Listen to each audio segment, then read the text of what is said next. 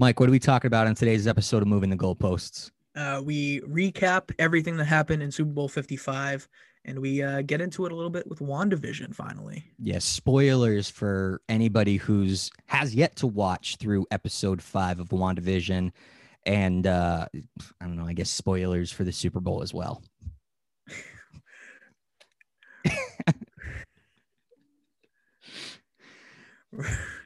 Remember, subscribe, leave a rating, review, and tell a friend. Moving the goalposts wherever you listen.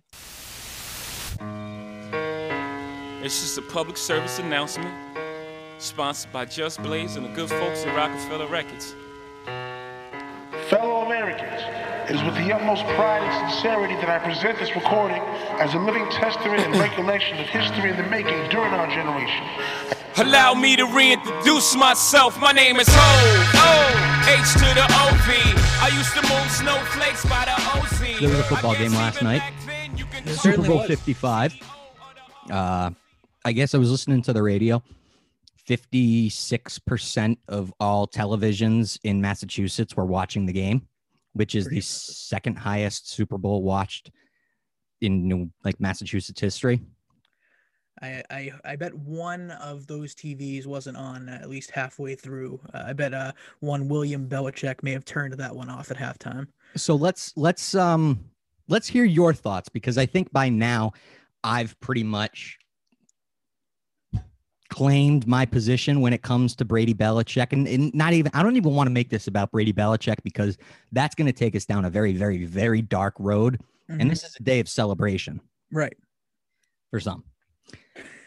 But the one victory lap that I will take is, I think, after our first episode after week 1, when they lost to New Orleans, and you already started hearing the haters saying, is this going to work out? He didn't get enough time during the offseason. He needs Belichick. Belichick beat Miami with Cam Newton, like all this stuff. And I said, watch. Just watch. Yes, you did. And you know what? I think a lot of people were quick to jump on that hate train. And I mean, it happens every year watching this guy, because we did it for 20 years. It's not exactly perfect right away with whatever team he's on. It always takes a few weeks, and even this year, it felt like it took a little bit longer, but the talent was always there. I think a lot of people knew, at least the way I felt during the whole season, is this is a team that's probably going to be in the NFC Championship game. Yep. This is a team that has that talent that can at least get to those final 2 teams in their conference, and then up from there, it's a coin toss. And right now, I think this is his most impressive Super Bowl, and not from the standpoint of he has all of the talent around him, because there's definitely been teams that he's won with that has had less talent, but the path that he went through, the Drew Brees situation, the Aaron Rodgers, the Taylor Heineke. I was waiting for him to say that guy's name last night too, when he was like, Patrick's defending champion, Super Bowl MVP. Aaron, obviously MVP this year, Super Bowl MVP. Drew Brees won a Super Bowl MVP, and Taylor Heineke played really well. I was waiting for that in the post game. Unfortunately, Taylor didn't hear his name get called, but it was a tough stretch of teams he had to get through, and there was a lot of people who were on the doubting side going into each of those matchups, and a lot of people every week. Some people were coming off the hill, but I think a lot of people were going even more on the, yeah, he did it against Washington, but he's not going to do it against New Orleans. Yeah, he did it against New Orleans, but he's not going to do it against Green Bay. Okay, he beat Green Bay. They never win. He's not going to do it against the baby goat everybody's calling Patrick Mahomes. He's not going to do it. And then he went out and did it. I mean, you got to give the guy the credit where it's deserved. And 7, like Michael Jordan is in the past now. Mm-hmm. Charles Haley's even further in the past now. Mm-hmm. You're getting up to battling with coaches. You're going up Phil Jackson, Bill Russell. That's who you're going up against now. You are talking about a player who has transcended not only the league, but the game. Right. He's won more than any franchise ever. Right. In the Super Bowl era. It's crazy. And, I think last night, after about 1:30, 2:00 in the morning, because I did have to work, I started to realize, okay, this is kind of overkill. I can see how people would be bitter. It's like, it's the same fucking thing year after year after year. Like, imagine this one was enjoyable. Mm-hmm. Imagine if he does it another 2 out of 3 years after this, and New England continues to be a distant memory. We'll get to experience what everybody else experienced for Exactly. all these years. We will be avidly rooting against Tom Brady because all he does is win, and all he does is shatter the hopes and dreams of football fans across the country. Mm-hmm. Now, I'm curious to know what your thoughts on Patrick Mahomes' performance was. Going into the game, there was obviously talk about him dealing with some turf toe and excess pain, and we'll get to the Britt Reed, Andy Reid situation as well. I think we should touch on that. But how do you think Mahomes played throughout the course of the game? Not necessarily isolated moments, but his overall play in Super Bowl 55. What did you think? So I think he played fairly well. I think he played almost well enough to be in the conversation in that game. Like that game should have been a lot closer than it was. I think it comes down to two things. One is the injury to his offensive line, missing both tackles, was a huge problem. You saw Shaq Barrett in the backfield all day. And then the second one is there was a lot of drops there. There were a lot of passes that hit guys in the hands or in the face mask that just it shouldn't have happened. I watched Travis Kelce, and a guy who's as sure-handed as he is, he had 10 catches. He had 3 or 4, 5 catches that he should have had. Instead, they marked down his drops, and that goes down against Patrick Mahomes. He finishes with no touchdowns and 2 interceptions, which is it's going to hurt people's perception of him. But I don't think he was nearly as bad in this game as I think people will remember him as. No, I think Tony Romo laid it on a little thick with the injury because he was moving pretty well in and out of the pocket. It was in between plays that you saw him kind of gimping a little bit. Mm-hmm. And I think the toe obviously affected him, but right. I turned and asked the person I was watching the game with, and I was like, can't they just kind of like shoot him up below the ankle and numb his foot? And they're like, well, you don't want to do that because if you don't feel your foot, I mean, you could snap an ankle. And I'm like, yeah, I mean, you could snap an ankle anyway. Right. If you numb up your foot, you're not going to feel it at least. Right. So. I feel like guys do it every week. Like, I don't know. I don't think the injury to him was as big as of a deal. Because I was curious. And the only reason I bring it up was because if it was one of those injuries where you could take a shot at halftime, which we've seen so many quarterbacks, Aaron Rodgers, I think, is the high Aaron Rodgers at the end of that game doing the post-game press conference, but he always has the Southern accent at the end of the game. Yeah, because he's fucking loopy from the shot he takes at halftime. He's still on the painkillers, but I was thinking that it's like, all right, you go into halftime, your team has not necessarily played poorly. You've just been stupid and selfish with the penalties, but once you get going, your offense is going to be able to carry you, and it's going to be one of those, okay, we've got the ball for 90 seconds, we go 4 plays, 75 yards, and a touchdown. Mm-hmm. I thought it was coming, but it never did. It never happened. And I'm thinking to myself, well, maybe he didn't take a shot.Maybe there was no shot for him to take. So could it have really affected him that much? No, like I said, I don't think it was the injury. I'm sure it affected him. Like, don't get me wrong. I don't think he was faking having turf toe, but I think the fact that they had pressure on him all night.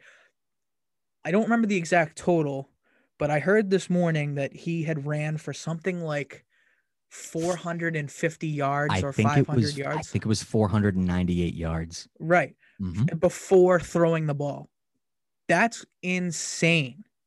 Like, for a guy to be chased around that much. I mean, you saw him.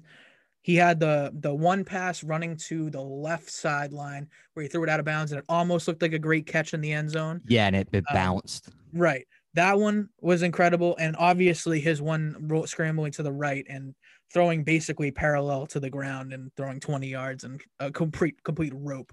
I mean, he was impressive. He's so physically fucking talented that it's kind of disappointing that he had the game that he had, but right. It's like you said, the offensive line and the receivers not getting open. It is what it is. Tampa's defense played well. Right. And they got down, which I think is a big problem for them, because like they ran pretty well. Ooh. I Like mean, normal, they like, always get down though. they do. But like they didn't like if you think about like if Clyde Edwards-Helaire is running for 7 yards a carry like he was, like I would have used that maybe a little bit more, especially if you can't pass protect. Well, was he running for 7 yards a carry when they were only down by a possession or two? I'd have to look up the splits for that, I guess. Because as soon as you start looking at like Travis Kelce, 10 receptions for I think 150 yards or something. Yeah. It's all garbage time. Mm-hmm. Tyreek Hill's numbers was all garbage time. You know, if you're playing a soft zone shell and you hand the ball to Edwards-Helaire and he takes it 7 yards a carry, it's maybe not garbage time at that point, but I know what you're saying. I know I do agree with you.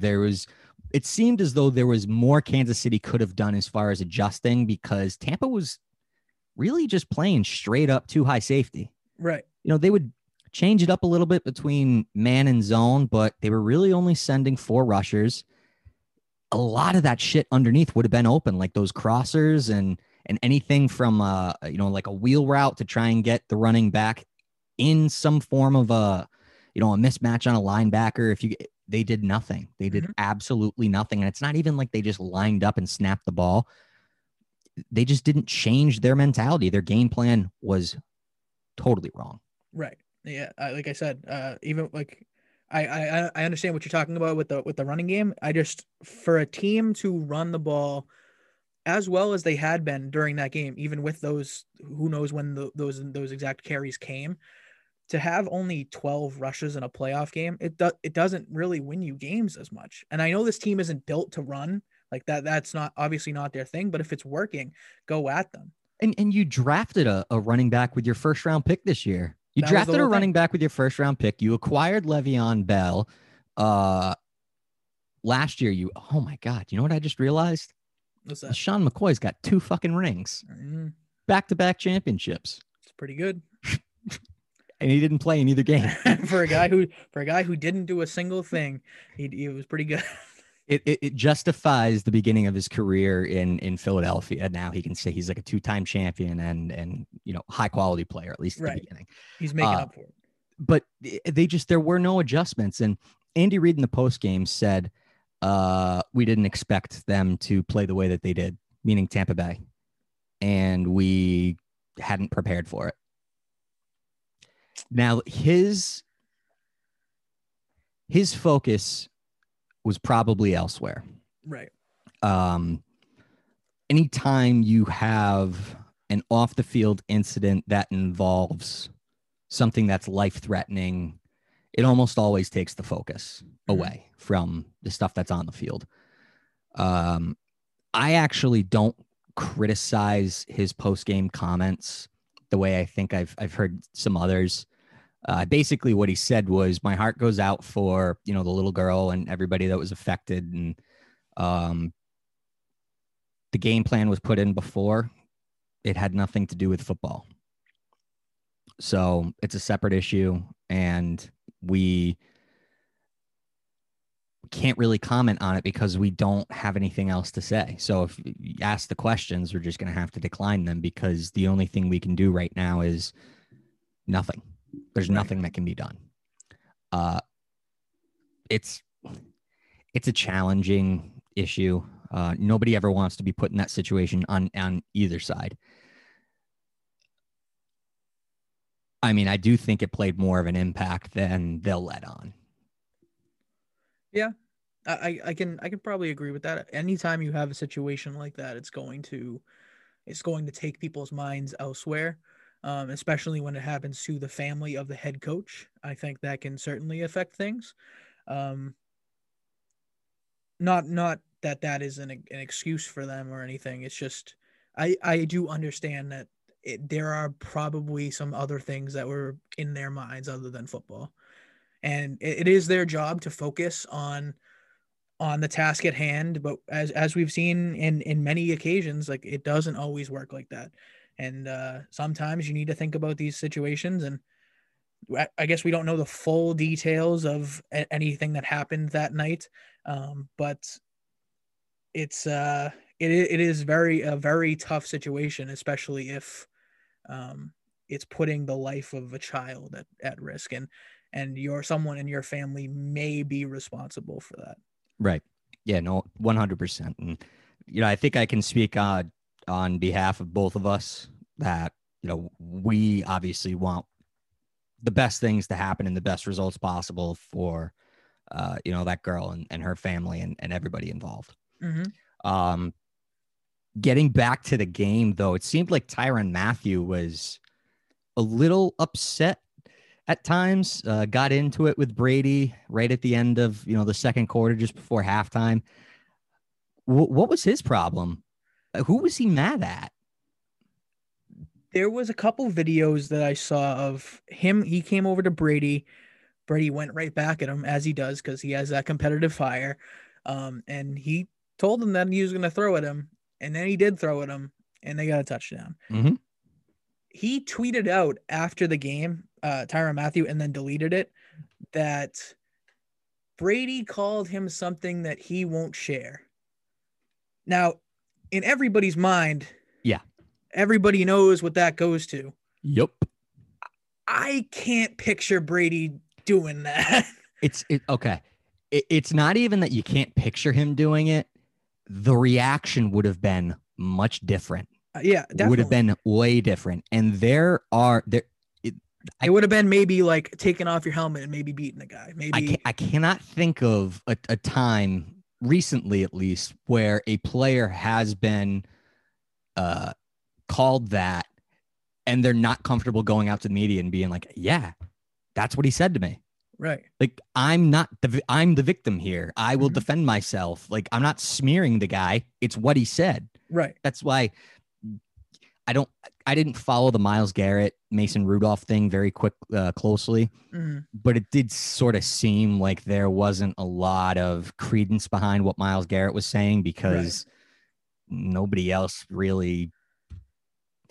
You were offending a lot of people, especially in people on your own team. If you use a word like that. That is exactly why I was a little bit less. I wasn't as likely to believe everything that was being said, just because you will have guys on your own team like that goes against your own teammates, and that goes against people who they're not going to have your back in that scenario, because that goes deeper than we wear the same clothes on Sundays. Yeah. Like it's a little bit different. So just a bit. So now it's got me thinking, like, what did Brady say to this guy?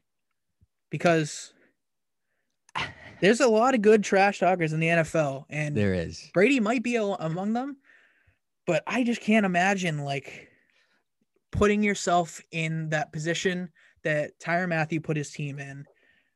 I just don't understand what he would have said that would have pissed off Tyrann Mathieu that bad. So I don't really know what it is that he said. Someone was like, oh, he probably called him like a bitch or like a sorry player. I actually did think for 1 second that the term boy gets thrown around a lot. Mm-hmm. And it also can be interpreted as like a demeaning, racially charged term. Yeah. But Tyrann Mathieu is like 28, 29 years old. Tom Brady's 43. Right. So I very easily could have seen him like, you better like keep that mouth shut, boy. Like, be careful who you're talking to. Like that type of thing. I could see that being the case. Mm-hmm. But not something I thought of while the game was going on. Who knows Tyrann Mathieu better than Bruce Arians? Right. Like, what's going to get under that guy's skin, what you can say to him that's going to kind of like tweak him or piss him off, because coming into the league, he was this kind of unhinged, unpredictable player. It's why he fell in the draft. His NFL career has not been like that at all. So Bruce Arians probably figured out how to rein him in. Right. Which means he also probably knew how to let him loose.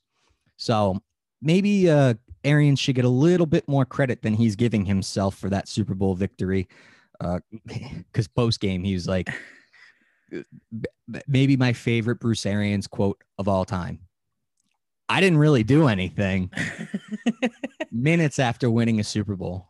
I just showed up to work. Yeah. He's like, I didn't do anything. Like he gave all the credit he gave was to the players, to the other coaches. He it's not like he had to hold anything back. I think everybody pretty much figured out what the reason was why they won. I mean, their coaching staff, their scheme for this game, and their players played unbelievably well. Mm-hmm. Bruce Arians has also won like Coach of the Year twice, though, hasn't he? Yeah, I think he's up there. I know he's he been at least once or twice. He definitely won it in 2012 in Andrew Luck's rookie season. Mm-hmm. And then I think he won it again in Arizona. Bruce Arians isn't an awful coach. It's just that so many coaches in the league are bad. Yep. And I mean, is it safe to say that Tom Brady covers up for bad coaching decisions now?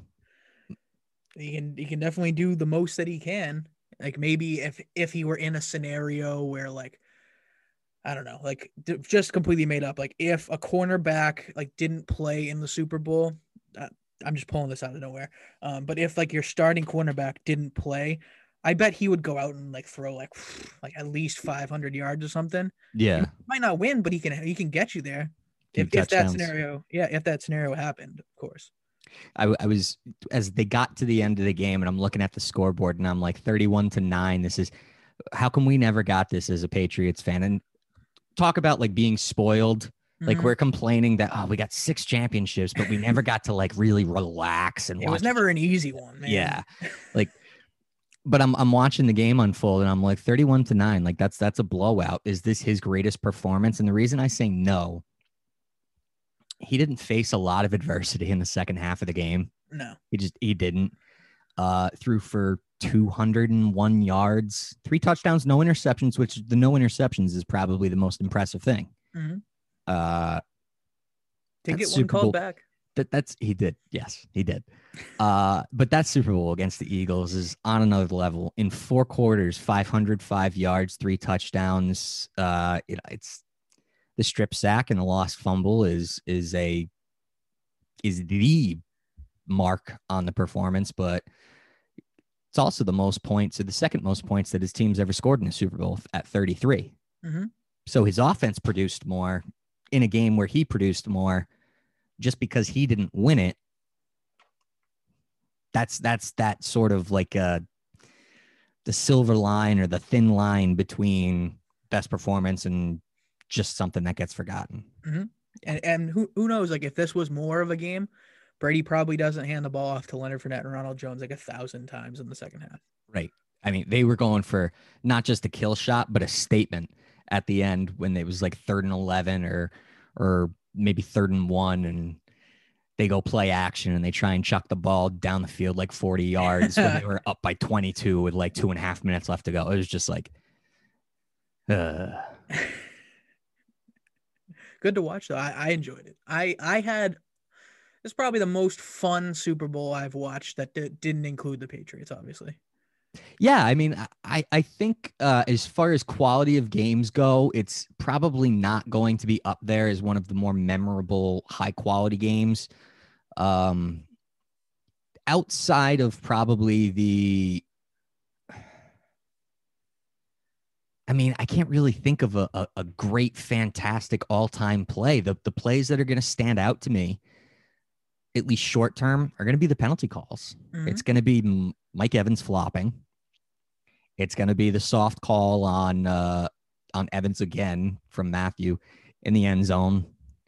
Those are going to be the things that I'm just going to be. There was never a highlight reel play. At least I'm not remembering one. And I do think some of the calls were, and people will say this as like Chiefs fans and people who hate Tom Brady will obviously say that there were a lot of penalties that went a certain way. I think a lot of them were deserved, but I think the question to me, like, are balls uncatchable anymore? Right. Because that one in the end zone, I mean, that was 5 feet over Mike Evans' head, who is like 6'5". So, like, what are the chances that guy's getting that? So those are the type of things that shouldn't be called. Obviously, the one down the left sideline, the Evans, the one where you talked about his flopping, That's a tough call to make, because he did get touched, but it wasn't like he caused that contact, or the defender purposely caused that contact. The guy fell down. I mean, is flopping technically a penalty? Unsportsmanlike conduct, I guess, is what you would call it. But I don't know if anybody's ever been called for unsportsmanlike conduct for trying to draw a penalty. Right. If anything, they just don't throw the flag. Yeah. And I think that's what a lot of people, probably including myself, just for watching the game, would have liked to see in some of those scenarios. Like, even on the interception that Brady threw, that was as close to not being holding as I've ever, like, it was borderline. Like, you were getting real ticky tack on an interception like that to call that back. I do always like the mentality of, if the penalty doesn't affect the play in a positive or negative way, there's no need to call a penalty. Right. No, I completely agree with that. The one last thing I have on this game is to call out your boomer ass real quick about the halftime show, because I saw you saying some bad things about the weekend, and I, for one, will not stand for it. Okay. All right. I like the Weeknd's music. I thought that performance was fucking insane. It was weird. But I forget who sent the tweet out, but they were like, remind me to take mushrooms and watch this performance again so I can understand what's going on. That's what it was.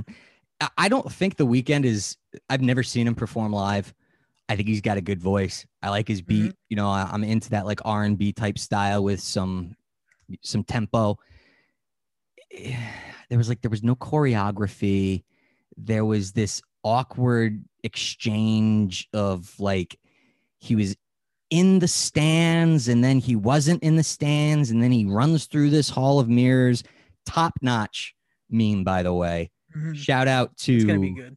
Shout out to the people that use that immediately, because hopefully it doesn't die quickly though with like it will overkill. Yeah, I think it definitely has that potential. But it was just like, and then the blinding lights thing. I think I would have given him, and that's why I waited until the end of the show before really giving my take on it. If he hadn't played Blinding Lights for the millionth time in the last year, I think I would have been okay with it. I think at the very least I would have been like, it was weird, wasn't my thing. I wasn't really paying attention, but it wasn't awful. You know, for me, I do agree that they've kind of overplayed Blinding Lights, and I think that happens. I mean, that happens with music on the radio. And who listens to the radio? Who listens to the radio? Because that's where songs go to die. Because there's a lot of good songs that just get overplayed and you never want to hear them again. The theme of the whole performance, to me, it was cool to see. I feel like you're looking at me like I was on the mushrooms last night. What theme? What theme? All of his music videos were all in that performance. For the album, just music videos. that is true. Maybe talk about who listens to the radio, who watches music videos anymore. Maybe I am the boomer here. 2004 with TRL, like maybe I'm the boomer here. The last music video I think I watched was probably a Drake one, Hotline Bling, maybe. Hotline Bling when he's doing the dance, and yeah, and I got about halfway through it, and I was like, nope. Well. For apparently my boomer ass, I will say that in all of the music videos, he's doing all of these things from the music videos. Like that whole album the most recent one he came out with, it like shows different stages of him. So like he has like all the bandages that you saw on all the other guys. That was one of the parts of his music videos. He's walking through. Shout out COVID.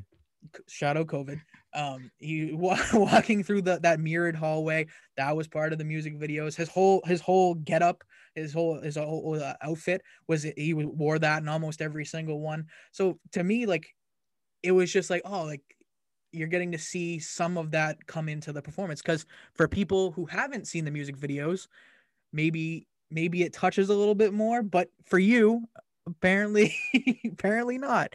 See, the reason why I wanted to call you out is because I saw so many people, mostly older people, being like, The Weeknd. Mostly older people. Who is The Weeknd? Mostly older people, he goes. Okay. Who is this guy, The Weeknd? Who is, like, he's stealing Michael Jackson's sound. Where is my Bruce Springsteen? Where is my The Who? Like, eventually we got to realize, like, there's new music.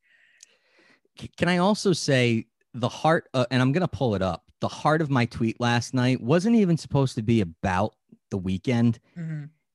It was really supposed to be about Tom Brady and Rob Gronkowski. This is what I tweeted out. Don't let that shitty halftime performance by The Weeknd distract you from the fact that Tom Brady and Rob Gronkowski are the early favorites for Super Bowl MVP. That's what it was supposed to be about. That's the heart of it. I do want to say, though, the tweet I sent out right after that, with the guys in the bandages in the marching band or whatever they were doing, I do think if I went back in time, I could become a backup dancer if I dedicated myself to it, because it doesn't look that hard. No, it really doesn't. I just don't know how much money they make. I was going to tweet back at you and say, and you'll make like $1,000 a year. But you have the story. I was in the halftime. I was left shark. Can't prove it, but it was me. I'm sure Left Shark probably made a lot of money because there was only 2 sharks. So you think about that salary. I mean, it's pretty decent. He's splitting 50% of the profits. And he's doing 100% of the work. And you don't even have to be good at what you're doing, because that was the whole part of the Left Shark, is that they were terrible. So I'm glad I got that off my chest. Okay. Maybe your criticism was a little bit different than what I took it as. And you know what? I'm willing to accept that you didn't love the halftime show, but as a Weeknd fan, I was a little hurt. Now I'm a little bit better. You do have a leg to stand on, though, in calling me a boomer, because my favorite all-time halftime show is Super Bowl 36 with U2. And it's not just because of the like emotional appeal of 9/11. Yeah. It's because I like listening to U2. See, that's the thing for me, is I can't stand U2. I think U2 is terrible. My weekend on the internet was an interesting one. I got called white. I did see that. Out of nowhere. Mm-hmm. Did not know how to take that one. Factually correct. Yeah, it's true. I am white. You white? You Ben Affleck. You are white. It's true. I am white. That is true. Yeah, it was an interesting one. The weekend started off pretty great, though. Pretty exciting. Mm-hmm. We had new episode of WandaVision, which we've been meaning to talk about for some time now. Last episode, I had an opportunity to chat about it with Andrew very shortly, but I wanted to kind of like get into more of the nitty gritty with you, because I know you said you're an MCU fan. I want to know how much of like a deep rooted theorizing Marvel fan you really are, because this is one of those shows, and big time spoilers for everything up until episode 5, because I don't want to put any restrictions on it. I want to hear what you think is going on in this show, because we haven't had a single chance to talk about it yet. Right. So up until episode 5, basically what we've figured out is that Wanda is in this like bubble almost, right? The hex, as they call it now. And she's manipulating or controlling the minds, but also the matter around her, to put on this like fictitious sitcom that just rolls through these decades. And the people that are the actors in it are civilians that have gone missing.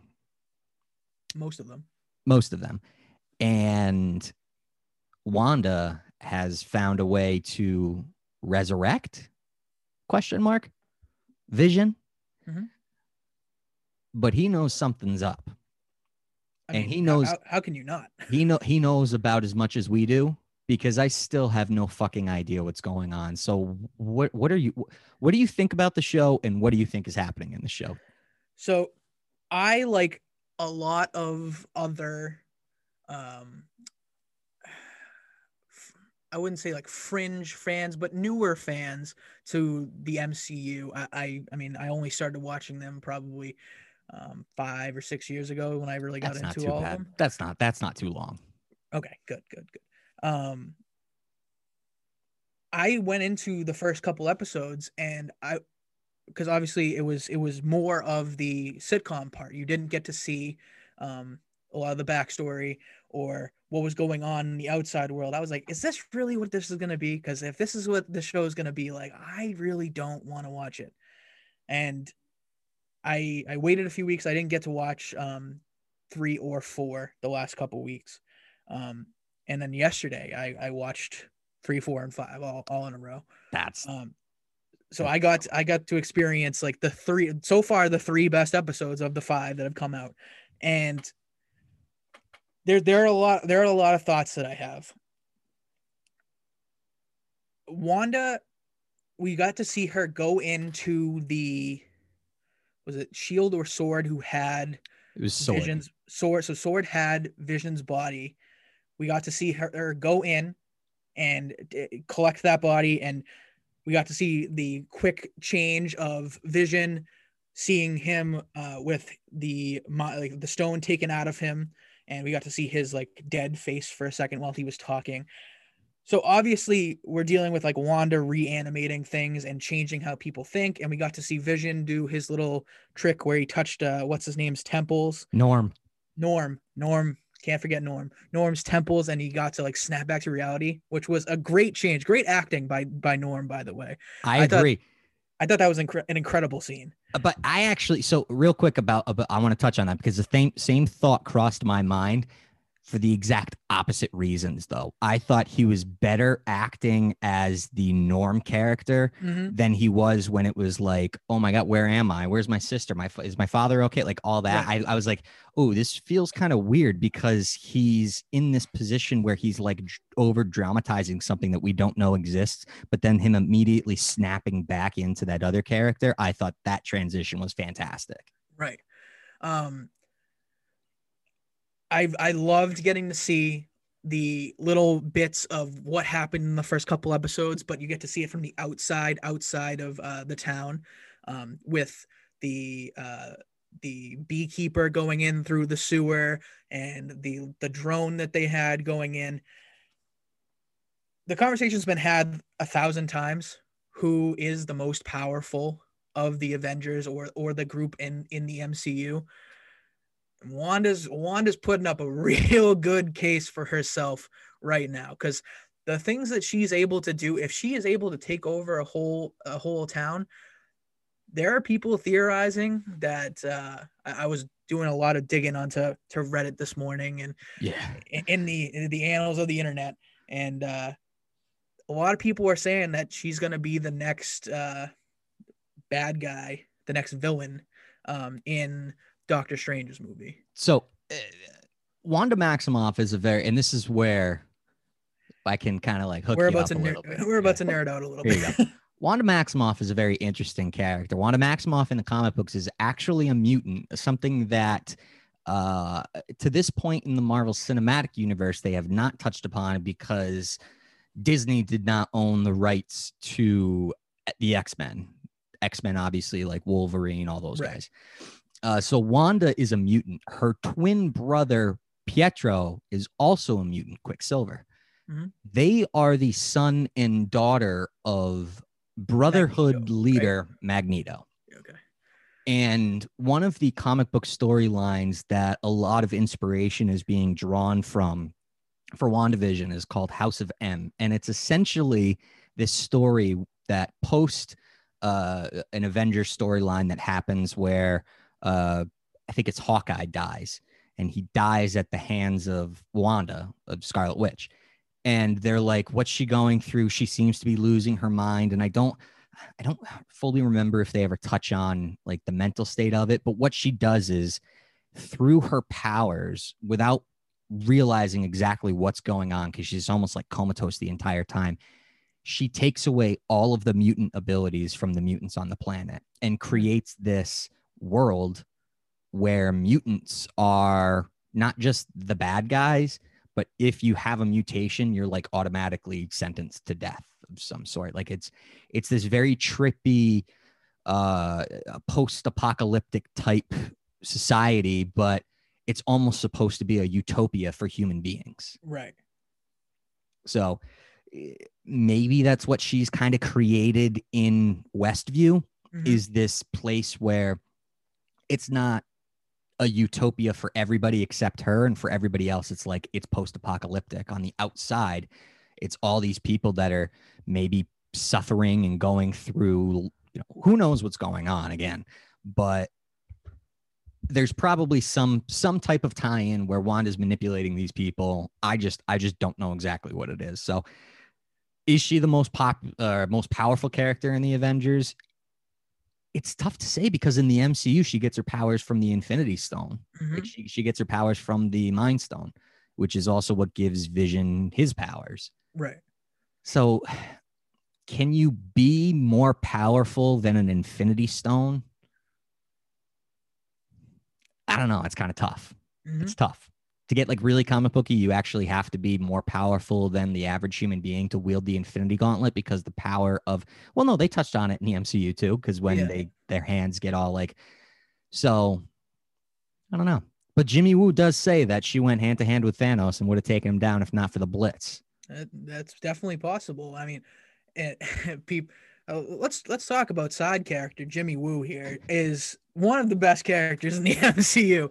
I had no idea he was in Ant-Man and the Wasp. I totally forgot about him. Yeah, he's been in, and I also forgot that.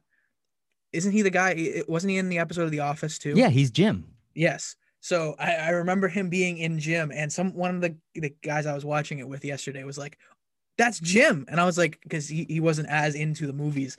I was like, "Oh, you're right. I completely forgot that was fake Jim for that one day." But people, real Jim, or real Jim, who knows? People have been talking about him getting a spinoff in like their own like X-Files style, like FBI Agent of Shield type show, with just following around Jimmy Woo, and that's something I'm definitely in for. I can't say it would be the first show that I would watch if given another option, but anything Marvel's touched recently has been gold. I mean, anything Disney's touched recently has been gold. I know you're not a Mandalorian Star Wars guy, but they've just been spitting out all this incredible content over the last several months, or last few months, and they're going to be doing it really through the end of the year. I think I said in the last episode to Andrew, like 48 of the 52 weeks in 2021, there's going to be new Marvel content. So it's pretty exciting. Yeah, it's going to be, so like the next few episodes are going to be very, very interesting, obviously. Wanda at the end of that last episode threatened everybody outside of Westview. They don't really have a way, unless Vision actually fully turns on her, to stop her. Which if I think, like, if we get into theories, maybe we'll do some of our own theories where we think things are going to go.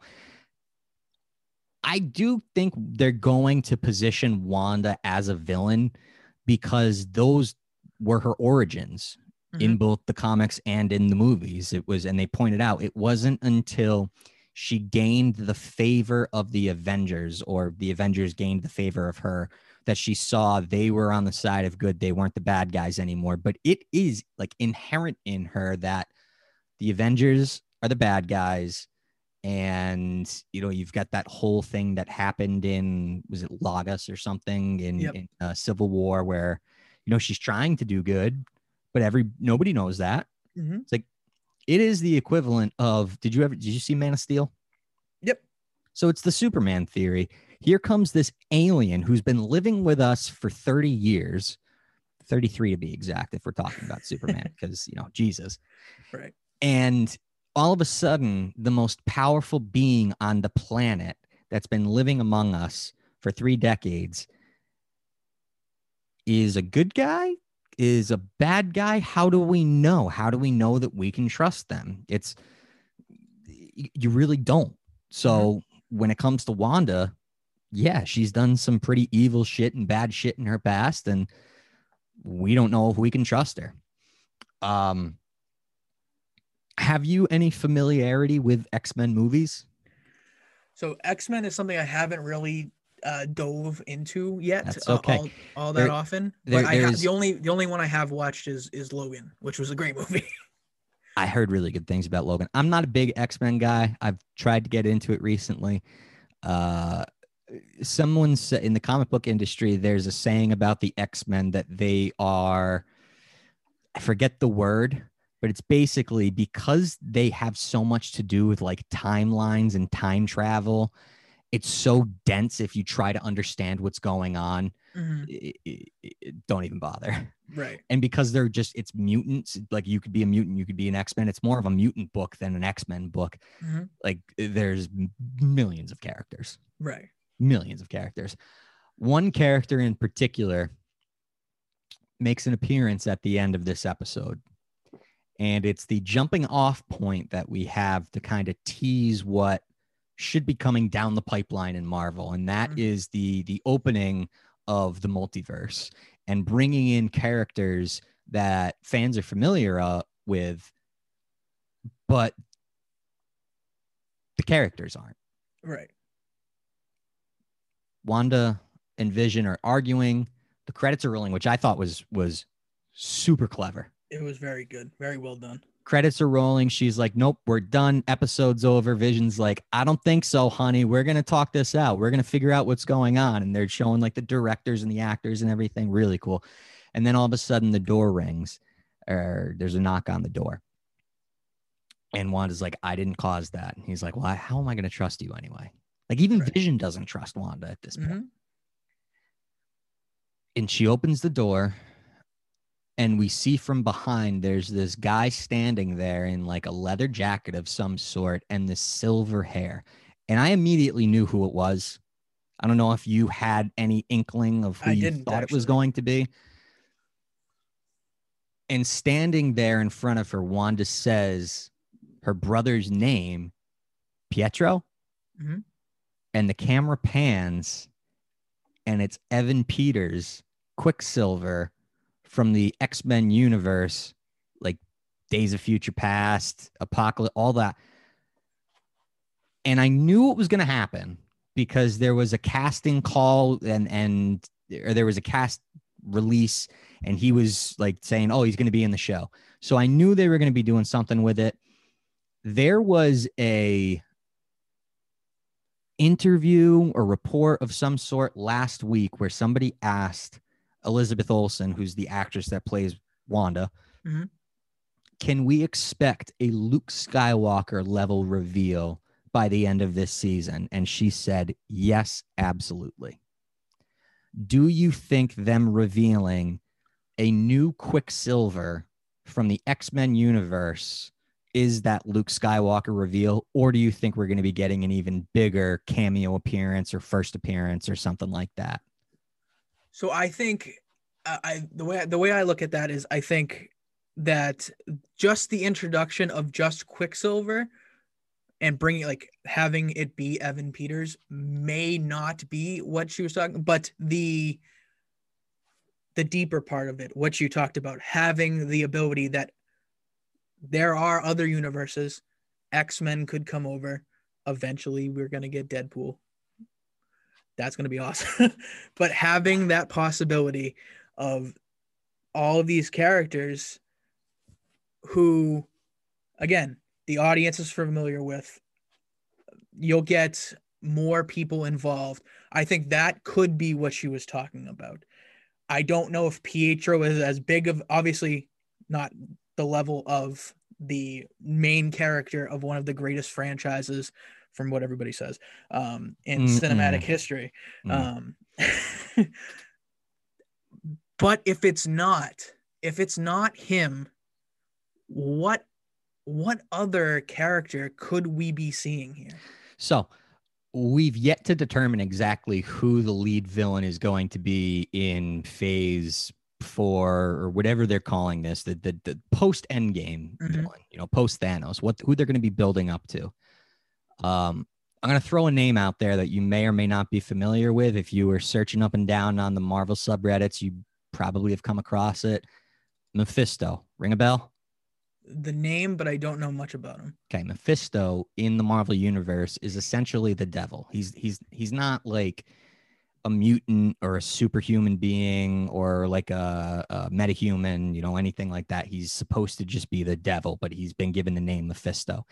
And what he does, one of the more famous storylines of Mephisto, at least that I'm familiar with, is he likes to cut deals with people, cut a deal with the devil. There's a Spider-Man story where Peter Parker and Mary Jane have been married for probably about 10 or 20 years. And Aunt May, who at this point is probably in her 90s, falls ill. And Peter is heartbroken. And Mephisto comes up to him and says, "Hey, Pete, I'll cut a deal with you. I'll keep your 90-year-old aunt alive if you give me your marriage. If I get to undo the marriage between you and Mary Jane so that it never happened, I'll keep your fucking crypt aunt, who should have been dead 20 years ago, alive for another 6 months, maybe. Who knows?" And he's like, "Okay, fine, I'll do it." And it ruins Spider-Man continuity forever. Either way, Mephisto likes to cut deals with people. There is a theory out there that all of the members of Westview are individuals that cut deals with the devil, and that's why there are no children there. And that's why there's kind of this like control over them from Wanda, but she doesn't have complete control over them, and Vision can tap into it because Wanda's deal with the devil was, "We'll bring back Vision if you control like my living hell in the hex." Wow. I don't think that's going to happen at all, by the way. But it would be really cool if it did. And that's what's so fun about these shows in the MCU is these theories, because they pull just a little bit from all these storylines that are huge that have been going on for like 60 or 70 years. And it's like, that's familiar and that's familiar. How are they going to link the two? Are they going to pull something else from a story that's already been done that I'm familiar with? Or are they going to create their own thing? And the MCU's done a great job of creating their own stories off of inspiration. So, but I don't think we're going to get Mephisto. I don't necessarily know if that Luke Skywalker reveal is referring to Evan Peters, Quicksilver, Pietro, that thing. I'm hoping, though, that at the end of this series, enough questions are answered that I'm not going to be mad. Right. And I mean, we've seen too many shows, specifically in my head, Game of Thrones, where there are 1,000 questions at the end of the show, and you are left standing there with your palms open, like, what did I just watch? Exactly. And that's what we want from the show. And obviously, the great part is that this show can end, and it still impacts a whole nother set of movies, shows. There, Winter Soldier and Falcons coming out. You're gonna have a great. They're set up so well. I'm actually very disappointed, and I think we talked about this before, at how DC tried to do something so different, because you have some really interesting characters there too, and you fucked it up. They were late to the party, and then they tried to rush things, and the execution was awful. And the other thing that I'll say, DC characters individually are fantastic. When you bring them together, it's almost pointless, because Superman and Wonder Woman are gods. Aquaman is like the king of Atlantis. He's a god. The Flash can run faster than you can probably faster than you can. He's a god. The only person that's relatable in the DC universe is Batman. And that's why I think they have so much difficulty making these movies and these characters that you would care about as an everyday person, because it's like, well, geez, just by putting Superman on a team with Batman, they're not beatable. Right. Wonder Woman with the Flash. You can't beat them. It's Right. like, it's all that Well, kind of stuff. It's, but then you think about like what Marvel has done, and you have Thor, who is a god. Mhm. You then have Wanda, who can do pretty much anything, and Doctor Strange, who can do pretty much anything. right. So you have similar setup, like you have 2 or 3, 4 people who can do whatever they want, and then you have a couple people who aren't as powerful. You have your Natashas, you have Hawkeye, you have Okay. Yeah. He's certainly not as powerful. yeah, certainly not anymore. Bow and arrow man. You have all these things, and just the way that they did it, throwing a lot of these characters in the movie together before they got their own standalone movies, I think will end up being their biggest mistake, because nobody had the ability to connect to your Aquamans, your Flashes, anybody from Suicide Squad. One of the more relatable characters in the modern DC universe is Cyborg. Mm-hmm. And what they did to that character in the Justice League, where they basically just took that little scene in Batman vs. Superman, where he's like, his father's having the mother box like imported into him. And then all of a sudden he's like walking down the streets of Gotham, and, oh, he used to play quarterback, and, oh, here's Wonder Woman. Oh, we need your help. Okay. Well, we got to get the Flash. It was like, boom, everything. Right. The Snyder Cut is going to be coming out in March. It's going to be like a 4-hour movie. Yeah, if you got a full day to watch it, go ahead. Maybe it'll clear things up. But I mean, everything that Kevin Feige and Marvel touch at this point, it turns to gold. Right.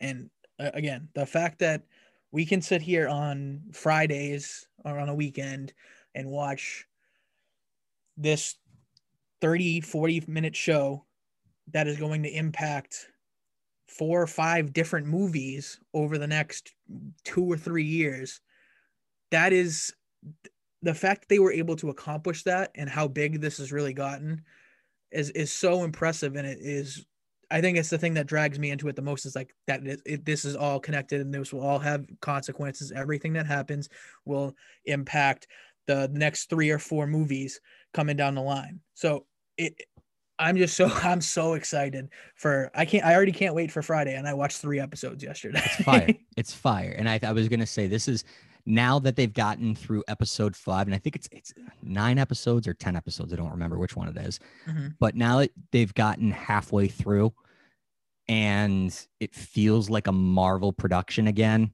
Yeah. I can safely say to people, if you are a Marvel fan, essentially do what you did. Right. Watch the first 2 episodes, separate it, give it like a little bit of a break, maybe like a day, watch the first 2 in a day, wait a day, and then come back and watch episode 3. And you will be like, okay, I want more. Now I want to know the answer. Now I want to know what's going on here. Now I want to, and you'll continue to want more. And because they're releasing them on a weekly basis, it's just like reading a comic book. Right. It's pretty cool. It was interesting to see one of the guys that I watched with. I had a couple people over to watch the Super Bowl yesterday, and we're all, some of us bigger than others, big Marvel fans.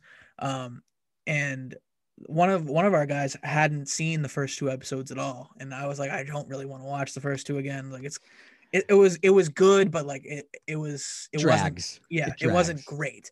So what we did was we went to the beginning of episode 2, and they played the little recap, the little 3-minute thing, played it. I was like, all right, that's what happened in episode 1. And just started episode 3 where they did the recap right there. That's a perfect idea. I was like, that's what you need to know. And by the end of episode 5, we were all sitting there, even him who hadn't seen the first 2, and we were all mouth open, just staring up at the TV like, wow, what an experience. Well, all right. So, and we'll wrap it up with this.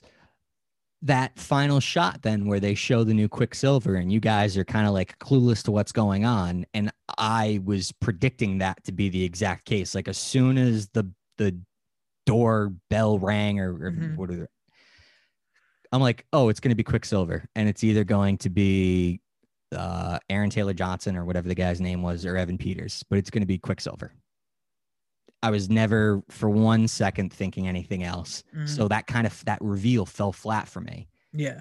The cliffhanger in episode 5, if you're a big fan and you listened to the rumors, you're going to be disappointed. And if you're not a fan and you have no idea who it is, you're going to be disappointed. So Mhm. hopefully it is not the Luke Skywalker reveal. Maybe for the next time we do one of these recaps, we should give maybe like our top 3 potential cameos by the end of the season. Yeah. I just think episode 5 is a little too early for it to be that kind of reveal. I think she has to be talking about something more. I don't know who that could be, and we will discuss that. Yes, we will. All right, well, that's going to do it for another episode of Moving the Goalposts, episode 31. This was a fun one. We got to wrap up the NFL season. It's going to be tough, going forward without football, but it gives us something to look forward to. And now we've officially hit the off season. So New England Patriots, we're talking free agency, draft, everything. Mm-hmm. Because this is going to be the most important offseason for this team in its franchise's history. Absolutely. Got a chance to once again talk about Tom Brady winning a Super Bowl. We didn't mention Rob Gronkowski that much, which is okay. Mm-hmm. Yeah, totally fine with it. And then, we both finally got to talk about WandaVision halfway through the first season, theories, little Easter eggs, things like that. I'm excited. I think as far as final blow, we're probably both just going to be saying WandaVision. That's what we're looking forward to. That's what everybody should be looking forward to. But in the meantime, you guys can interact with us. I said in the previous recording, we'll say it for the first time probably here as well. If you want to leave a voicemail, go ahead and do that on the Anchor app. You download the Anchor app, you create an account, and anytime we release a podcast episode, if you go in the description and click the link, it's going to take you to the Anchor website, and you can record yourself leaving a message. We can play it on the podcast. We can answer it. Anything you guys want to say within reason, I guess. Right. I don't want to open it up for anything, but I would say most things, and it doesn't have to be about what we talked about that episode or what you think we're going to talk about.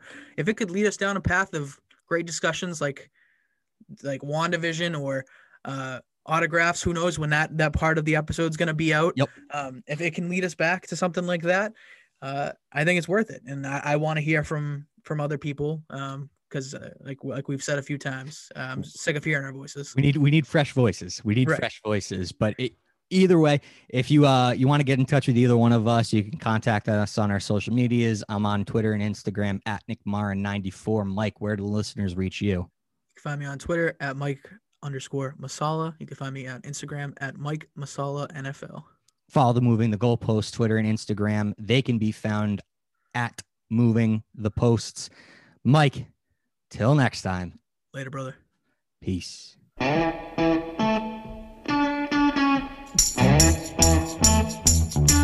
gonna tell you a story.